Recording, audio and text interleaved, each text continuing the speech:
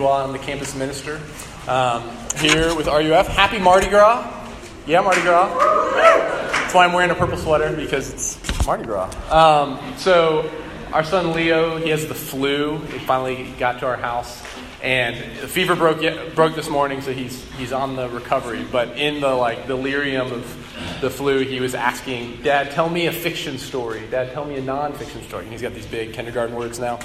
And so the nonfiction story I told him was, I was like, I'll tell him a story about Mardi Gras. So Mardi Gras, my freshman year I went to Tulane in New Orleans, and we, for whatever reason, I was pledging a fraternity, so I had to do this. But we drove to this bayou and caught a baby alligator, and put duct tape on its mouth so it wouldn't bite us. And I fell asleep with this alligator in the back of the car, and got back to the house. And I've got this.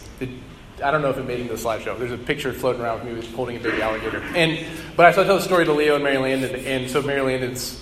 She doesn't have a lot of people to tell because she's stuck in our house, but telling all of us over and over again that Daddy slept with an alligator. And I had to keep telling her, no, I didn't sleep with an alligator. I fell asleep with an alligator in my arms, a sweet baby alligator. All right, well, anyways, that story is neither here nor there. I just tell it. I just got started thinking about college, and this flood of stories from college came back. And for me, college was a real roller coaster, real up and down. And all throughout college, I wrestled with this question. What are Christians for? I was a Christian when I came to college, and was just all over the place, and always was plagued with this question: what are Christians for? What am I supposed to be? What am I supposed to do? How am I supposed to live? And if you're here and you're not a Christian, and you've spent any time around Christians, you've probably picked up two things about Christians. First, as Christians, we talk a lot about salvation. We read the Bible, we read our own lives in light of the Bible, read the story of God's good creation, that He's made all things good, He's made humans in His image. The story of sin, that sin has entered the world and has marred God's creation. It's brought death and fear and sadness and shame and guilt into the world. But that sin and death aren't the end of the story, but that God has sent His Son Jesus into the world to redeem all things. That in His death and resurrection and His ascension from the dead, or His resurrection from the dead and His ascension into heaven, Jesus has done this great work of healing all that is broken with this world. And there's this great promise of salvation, that Jesus will return to make all things new. And as Christians, we talk about this a lot. We talk about salvation. And also, if you spend any time around Christians, especially evangelical Christians, you've probably picked up that we feel guilty a lot. Our Bible tells the story of salvation from sin, and salvation from death, and salvation from shame and guilt. And yet, if you've spent any bit of time talking to a Christian, especially a young evangelical Christian, you might pick up that there's this strange persistence of guilt. Maybe not. But I'd wager that a lot of you know what I'm talking about, this guilt. Now, some guilt's really good. It's good and right for me to feel guilty when I sin against God and I sin against my neighbor. That guilt shows that I'm not a sociopath, because I actually feel empathy for another person. That I understand that my actions have consequences, that I live in a moral universe. And that guilt, back to the first point, that guilt has an answer in Jesus. 1 John says that if we confess our sins, God is faithful and just to forgive us our sins and to cleanse us from all unrighteousness. So if you feel guilt because of sin, go to Jesus, confess your sins, experience His cleansing. But there's another type of guilt. A guilt that when named, it sounds something like this. Maybe you've heard it. I just don't feel like I'm doing enough for Jesus. Or, I'm not sure what I should be doing for Jesus. It's a guilt that's filled with shoulds and oughts. And this feeling, I guess we're calling it guilt, reveals perhaps that we have a misunderstanding about the first point, misunderstanding about salvation. Namely this question: what is Christian salvation for? What am I supposed to do now that I'm saved? What's next? What am I to do now that I've received mercy from God? Why doesn't, I remember wondering this question, maybe this is a question you have if you're a Christian, why doesn't God just whisk me off to heaven now that I know Him? What's next? What am I supposed to be doing? Or if you're not a Christian and you're listening, maybe you have this question too. What are Christians for? Why? It's a great question. What are Christians for? So what we're doing this semester is we're reading Jonah together. And my hope is that as we read together tonight, we might start to get an answer to this question. If this is your first time with us this semester, just to orient you to the book of Jonah. Jonah is an Old Testament book.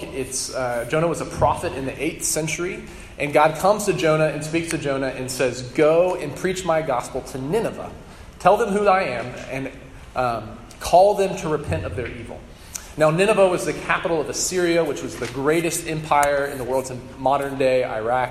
They were enemies of Israel. And so Jonah's response when he hears God's audible voices, he runs. He runs in the opposite direction. Why does he do this? Perhaps it's fear.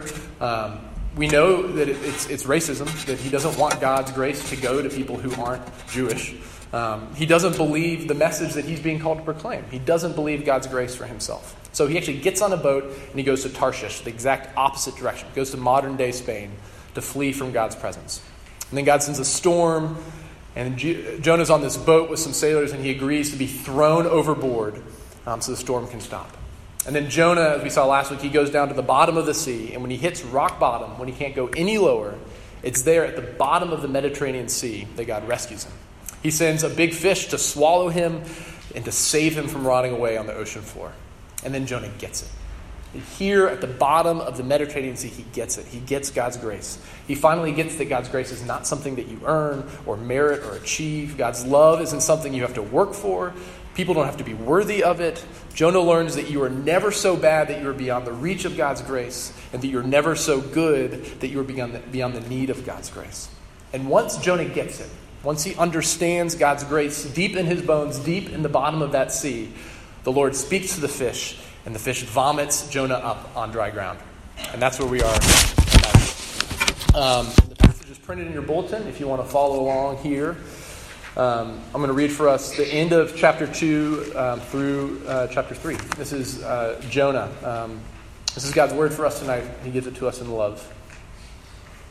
"And the Lord spoke to the fish, and it vomited Jonah out upon the dry land. Then the word of the Lord came to Jonah the second time, saying, 'Arise, go to Nineveh, that great city, and call out against it the message that I tell you.' So Jonah arose and went to Nineveh, according to the word of the Lord. Now Nineveh was an exceedingly great city, 3 days' journey in breadth. Jonah began to go into the city, going a day's journey, and he called out, 'Yet 40 days, and Nineveh shall be overthrown.' And the people of Nineveh believed God. They called for a fast and put on sackcloth, from the greatest of them to the least of them. The word reached the king of Nineveh, and he arose from his throne, removed his robe, covered himself in sackcloth, and sat in ashes. And he issued a proclamation and published throughout Nineveh, 'By the decree of the king and his nobles, let neither man nor beast, herd nor flock taste anything. Let them not feed or drink water, but let man and beast be covered with sackcloth, and let them call out mightily to God. Let everyone turn from his evil way and from the violence that is in his hands. Who knows? God may turn and relent and turn from his fierce anger so that we may not perish.' When God saw what they did, how they turned from their evil way, God relented of the disaster that he had said he would do to them, and he did not do it." This is the word of the Lord. So what are Christians for? There's a lot of different ways we can answer that question. Tonight from Jonah, I want us to see this. I want us to see that Christians exist to participate in the compassion of God. Christians exist to participate in the compassion of God. And they do this by going, by pushing back the darkness, and by participating in salvation. So first, by going. Chapter 3 starts just like the beginning of chapter 1. The word of the Lord comes to Jonah. The Lord has a message for Jonah to proclaim to Nineveh. But this time, Jonah obeys. And then the action just starts moving. We see all these action verbs. Arise, go, call out. He arose, he went, he began to go, he called out. These verbs just start coming. What we see is the first thing Jonah does when he hears from the Lord is he goes. God calls him and he goes. And he goes to Nineveh. We're told it's a great city. It takes 3 days to walk around. Jonah goes 1 day into the city, right into the middle of it. Now I want you to imagine with me what this would have been like for Jonah. He's a foreigner. He's an enemy of the city. And he enters into it. He goes into the heart of the city. He doesn't stand far off on a hill, but he walks the streets, preaching his message all the way into the center. He goes where he's sent. And that's what God's people do. They go where they're sent. We see this all over the Bible. This is the story of God's people. They're always on the move. They're always journeying together. And we see this most clearly in Jesus. Jesus, who we're told, who from all eternity dwelt with God the Father and God the Spirit in perfect love, he was sent. He was sent into our world, into the womb of Mary to be born into the world. He was sent in his incarnation into our lives. Now, why? This is because God, in response to our sin, did not stand off at a distance, but he sent his Son into our world, into the mess of our world, born into this world to die the death that we deserve and to be raised to newness of life. And by the power of his Holy Spirit, he sends people out. This is what God is doing with Jonah. He's sending him in to the center of Nineveh, bearing God's message. And with any city, in any modern city, which have been like Nineveh, there are pockets of the city that he would probably enjoy walking through and parts which he probably would want to avoid. There's probably parts of Nineveh that were scary at night, parts that were intimidating during the day, parts that he wanted to avoid because he was intimidated by it, by the wealth and the power, the intellect, maybe parts that he was scared to enter because of the poverty, the filth, the danger. But he goes. He went to the city bearing God's message. And he sends you out into the lives of your neighbors. And if you're a Christian, here's the thing. God has already sent you. This is part of your identity as a Christian. You are a sent one. You don't wait to be sent. You are already sent. You're here. God has sent you to Wake Forest. And after you graduate, he will send you out into the world. So a question for you. Where on this campus do you refuse to go? What parts of this campus scare you? What parts intimidate you? Where do you avoid going? What people would you rather not interact with? Who do you avoid because of their ethnicity, their wealth, their poverty, their lifestyle? Another way of saying this, I've got a friend who's a pastor in Silicon Valley, and he says that one of the values of his church, and they say this together as church, is no hot tubs. No hot tubs in our church. Okay, what does he mean by this? He says a hot tub is one of the best analogies for how Silicon Valley views community and friendship. Time out there is so limited and precious that once you find something that's working socially, you hold on to it for dear life and you don't mess with it. There's no concept for making room for others. There's no concept of spreading joy through relationships. Because of this, social connections and friendships become highly self-centered, become mercenary and stunted over time. He says there's this incredible poverty of community in Silicon Valley. And so what they say to each other over and over again in their church is, there are no hot tubs in our church. Because they live in a place that is starving for real connection, starving for real friendships, and they're convinced that Christians are sent people to be sent into the world with the truth of the gospel and connecting people to God. So the question for you, where are you not making room for others? Where are your friendships self-centered? Where in your life at Wake are you still sitting on that beach like Jonah and not going? Where is God calling you to enter into someone else's life, into someone else's space, instead of the hot tub of Christian comfort that you've built for you and your friends? So Christians exist to participate in the compassion of God by going and by pushing back the darkness. So when Jonah goes to Nineveh, we read in verse 2 that God tells him to call out against it. So why? Why is Jonah calling out against Nineveh? It's because the city is evil. We see this in what we read. We also see at the beginning of the book that the evil of Nineveh comes up before God. And Nineveh was known for their evil. They were known for their wickedness. Archaeologists have shown that Nineveh was known for cutting off the noses of their enemies and literally skinning their enemies alive. And so Jonah is sent to call out against their evil, to call out against their sin. And this is the story of the Bible, that God hates sin and he calls out against it. Spend any time in the pages of the Bible, you'll find yourself on the hook. You'll find yourself on the hook for the things that you love that aren't God, and for the things that you think about that don't please him, and the things that you do that disobey the law of love. Why? Why does God care so much about sin? It's because sin is cosmic treason. It's treason against God, who is the King of the universe. It's proclaiming, not thy will, but my will be done.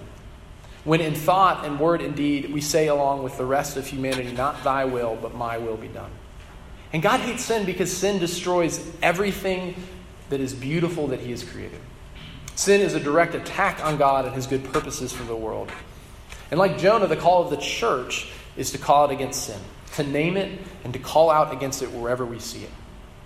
Now, I know this is hard for some of us to hear. In your context, in your day-to-day, truth is contested, right? It is almost impossible to make any sort of claim on truth, right? To have any sort of fixed definition of good or evil, right? This is so difficult. I know this is so hard for y'all in your world. And to have your definitions of good and evil to be rooted in the Bible, I mean, that's even more difficult. Because there are lots of things in our culture that our culture calls good that God calls sin. And this is true of every culture throughout time, that there are lots of things in every culture the culture calls good that the Bible calls sin. And to call out against it as sin will cost you. And I want you to hear this. I know how difficult this is. And when you're tempted to not call sin, sin, when you're tempted to excuse and ignore the darkness in the world around you, God invites you to look at Jesus. To look at him, to look at Jesus, whose entire life was calling out sin. Jesus refused to let sin be excused or ignored because his entire mission was the destruction, dismantling, and eradication of sin and its effects. We see this most clearly in his crucifixion, that Jesus in his death, you see this, in his death was the death of sin. Death was itself swallowed up in his death. Jesus leaned into sin, pushed into it to the point where he broke it. Sin and death will not win. Jesus has defeated it. His entire mission was to walk into the sin and death of this world and to take it into himself, as well as the wrath it deserved from his Father, so that it might be destroyed in him. So how are we to live in light of this? Well, Jonah shows us two ways to participate in this. The message that we proclaim and the story we inhabit. So first, the message we proclaim. Jonah's sermon is only 5 words. In Hebrew, it's yet 40 days Nineveh overthrown. But imagine what his presence did in the city. He had this simple sermon, but he had this life-changing story. Here's a man who experienced the judgment of God for his sin. He spent 3 days at the bottom of the sea in the belly of a fish. And then he experienced the grace of God being raised to new life. Not because of anything he did, but entirely because of God's grace and love. Now, for some of you, the guilt you feel as a Christian, the guilt you feel is because you believe that it's your job to convince people of their need of Jesus. You've been taught, whether taught or you just pick this up along the way, that it's your job, their conversion is somehow your responsibility. Now, I remember in college believing this. I remember I think it was the beginning of my junior year, I was so fed up with not being able to make sense of my own life as a Christian that I actually stood on the front steps of my fraternity house holding a Bible. And I was like, I remember kind of an out-of-body experience watching myself like open the Bible with my fraternity brothers and try to convince them of things. And it was like, they were like, what are you doing, John? Why are you doing this? I was trying to convince people that they needed Jesus, but I was totally unwilling to share with them why I needed Jesus.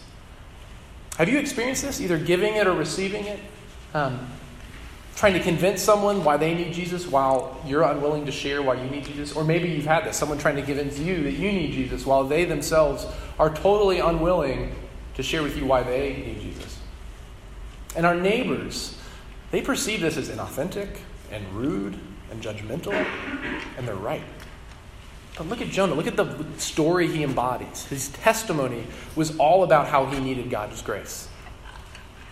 Right? He was at the bottom of the ocean, and the only thing he could do was cry out to God, and God rescued him. A friend of mine who's a campus minister says this. He says, what if evangelism is really more about sharing than convincing? More about being vulnerable with our brokenness than being so quick to point it out in others? When you're willing in humility to first share with someone about your brokenness, your heart idols, your own need for Jesus, they are so much more likely to be drawn into conversation than if you start the conversation asking them why they should be allowed into heaven one day. I hope none of you start conversations that way. We want to give people space to let their guard down for a few minutes, not to provoke them to put it up. We want to give them space to hear about Jesus. And in order to proclaim the message of God's grace, God first made Jonah the recipient of his grace. Jonah was qualified to preach God's compassion only after he had received it for himself. And sometimes when we read passages like this, we think that the application is, well, I've got to go and put a sign around my neck and walk around Wake Forest yelling, 40 days and the forest shall be overthrown. That's not what this is saying. God is not calling you to do that. You are not Jonah. You have not received a direct revelation from God to do that.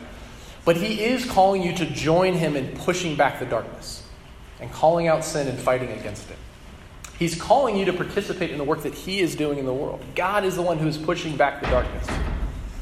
So what does it mean to be a Christian who pushes back the darkness? Well, it means for us to live lives together that tell the story of the work God has done in Jesus. And this means for most of you that when you graduate, your ministry will be something other than doing full-time Christian work, Christian ministry work. If you become a doctor or a nurse or you work in medical professions, your work will be to participate in the healing of Christ, the great physician. And if you become a parent and you raise children, your work will be to participate in the love and the nurture that Jesus provides. And if you practice law or you work with money in markets or you're part of a large corporation, you will participate in the work of bringing Christ's mercy and justice into a world of injustice, corruption, and greed. All of life is participation. And by faith and the power of the Spirit, you get to participate in God's compassion to the world. Hear me on this. Jesus' call to you is to participate with him in the work he is doing to push back the darkness of sin in this world. Yes, it includes raising your voice to speak out against sin. It's so much more than that. So what are Christians for? Well, in response to Christ's incarnation, to go into places that need the compassion of God. And in response to Christ's crucifixion, to push back the darkness by word and deed. And finally, in response to Christ's resurrection, to participate in the salvation to the world. Look at our story. What happens in response to Jonah's message? Everyone repents. The king, the people, even the cows. I mean, did y'all see that? The beasts, they put on sackcloth. Like, everyone repents in response. They put on sackcloth, cover their heads in ashes, and repent. This pagan nation who loves evil, they love evil. They hear the word of the Lord and they repent. And then God relents. God saves them. He delivers them from darkness. He rescues them from death.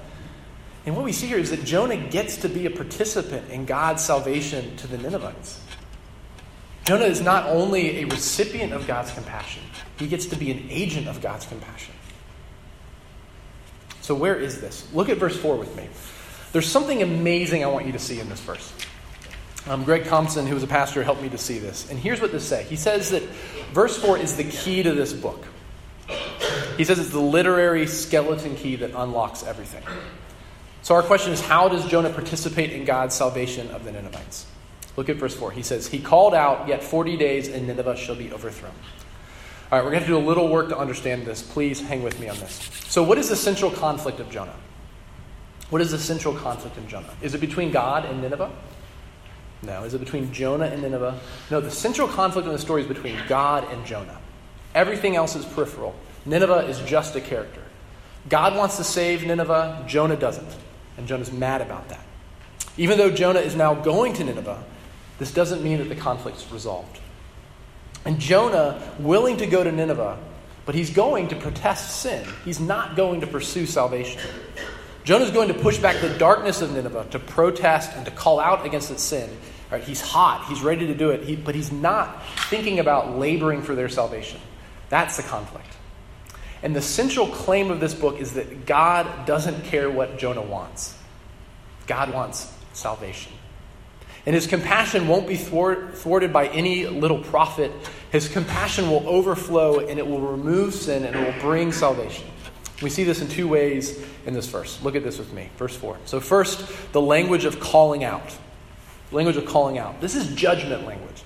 It's used twice in this book for judgment. Chapter 1, verse 2. Chapter 2, verse 2. God calling out for judgment. But it shows up 3 other times in this book. In chapter 1, verse 6, the sailors ask Jonah to call out to God that they might be saved. In chapter 1, verse 14, the sailors themselves call out to God that he might forgive their sins.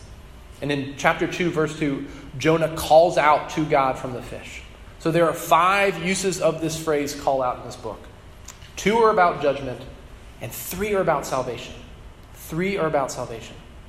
The author has been messing with us the whole time, and we didn't see it. What's happening now, as the author tells us, is that while Jonah thinks that he's going to call out judgment, God intends to use him to call out salvation. And it happened with the sailors twice, and it happened with himself. So that's the first way we see it. The second way is this word overthrown. There's two ways I want you to see this. First, the image of being overthrown. What does it mean to be overthrown? Well, it means to be thrown over. And in this book, so far, there's only one who's been thrown over. Does anyone know who that is? It's Jonah. Jonah, not Nineveh. Jonah is the one who's thrown over. And Jonah has actually been thrown over. He was thrown over the ship. And being overthrown was not for his judgment, it was for his salvation.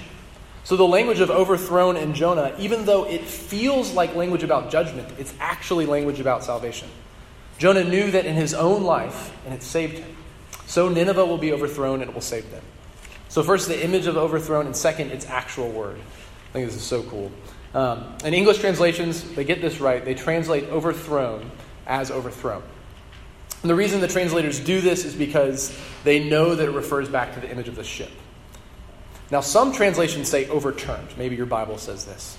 And the reason is because the word means overturned, which also means turned over. And it also means turned around. So it could mean 40 days and Nineveh will be turned around.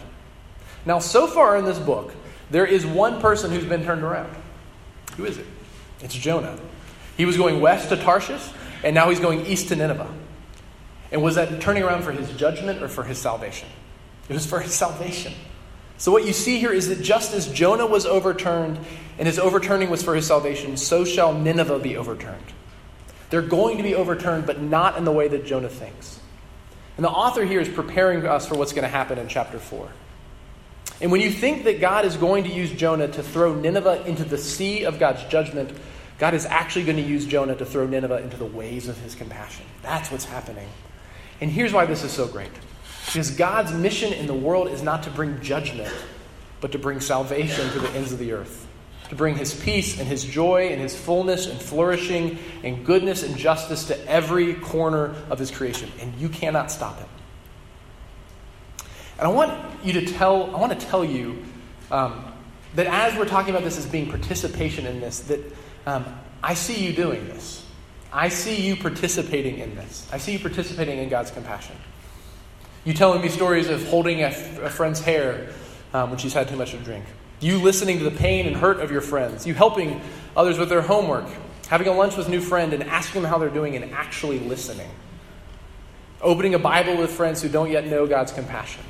You praying for your friends, praying with them. Showing up at parties to care for your friends, to help them home. Giving rides to friends who've had too much to drink. Doing laundry for friends who are sick. Inviting hurting friends here to hear about God's compassion. This is the work of compassion, and you're doing it. You are participating in God's compassion. And for those of you who hear that and feel guilty because you're not doing it, listen, hear me. You cannot stop God's compassion, and you cannot screw it up. You cannot sabotage the kingdom of God. Some of you are so worried about doing everything perfectly, you're going to screw stuff up. You're going to screw a lot of stuff up. But you cannot sabotage God and his salvation. Some of you feel incredible amounts of shame, right? You think of yourself as a disappointment. You're convinced that you've already ruined everything. You think it's up to you to get everything in order so that you don't ruin your own future.